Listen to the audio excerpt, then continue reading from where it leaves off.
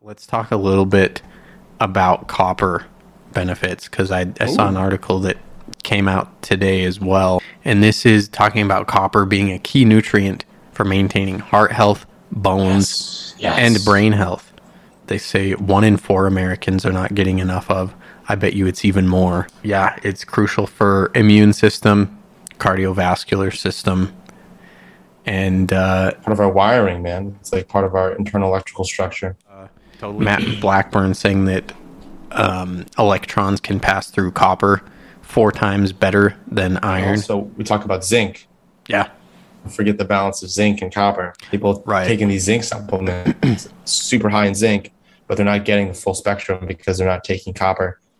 Or they're taking a zinc copper blend, but it's not nearly as much copper as you'd get in something like an oyster or organs that have both zinc and copper. Those that take the zinc supplements can actually reduce their copper levels. It tampers it down if you only supplement zinc. Yep.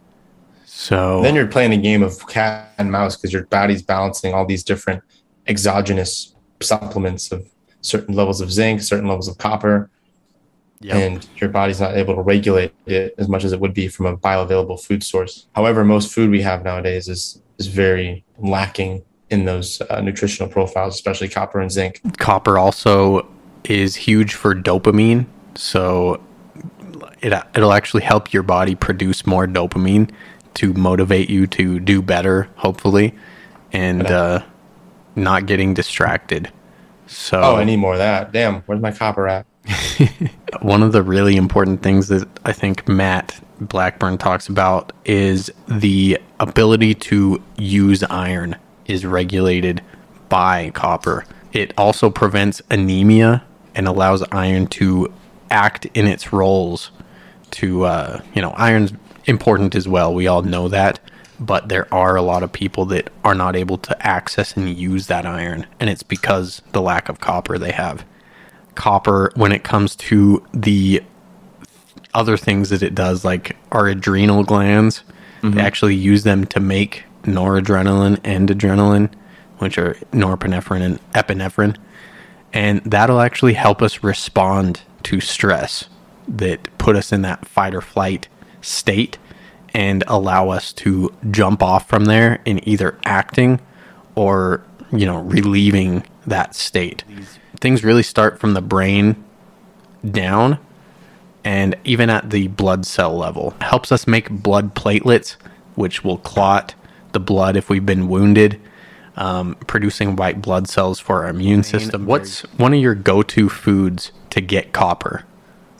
Oh, it's definitely my go-to copper food would be oysters, but oysters isn't always available to me either. I know I like it from mussels. If I order mussels out, I usually don't get canned mussels, but that seems to be a more viable option since my natural food store is always out of oysters. I take my beef liver supplements as well, or any other animal organ blend, or liver caps, anything like that. As long as it's grass-fed ruminant animals, they have that ability to balance out the copper with the zinc levels.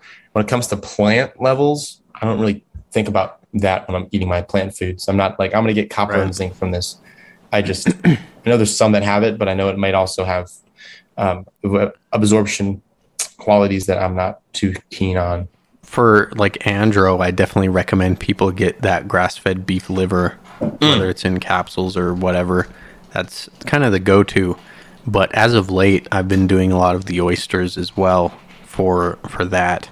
And of course, you're getting your zinc with the copper in, I think, both of them. It's always in abundance, so you're able to not set one thing off above the other, and it's replenishing both, so you're not playing that cat and mouse game like you mentioned earlier with zinc and copper.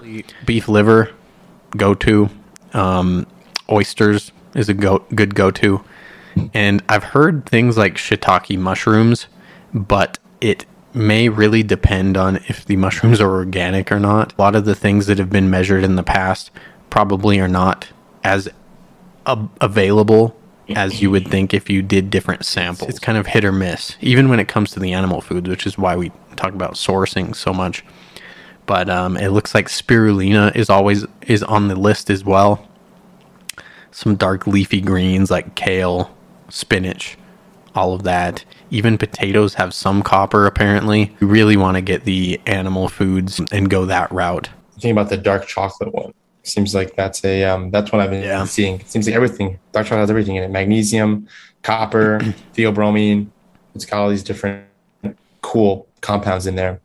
I've been seeing it come up more and more, but I don't know about you, but I think I'm addicted to chocolate. So I'm going to try and not go crazy with it. The amount of darkness that you'd have to get from like a dark chocolate to be beneficial for things like copper and even magnesium, I believe, you would have to get like above 85% or something cacao. Yep.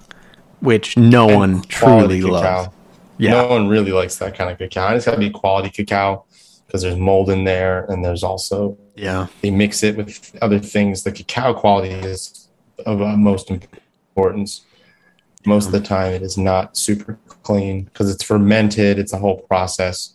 It takes time to make some cacao, but it tastes pretty good for me. And then I put it in my ice cream. Just gonna have a new ice cream recipe though soon. Yeah. Yep. It'll be pretty good.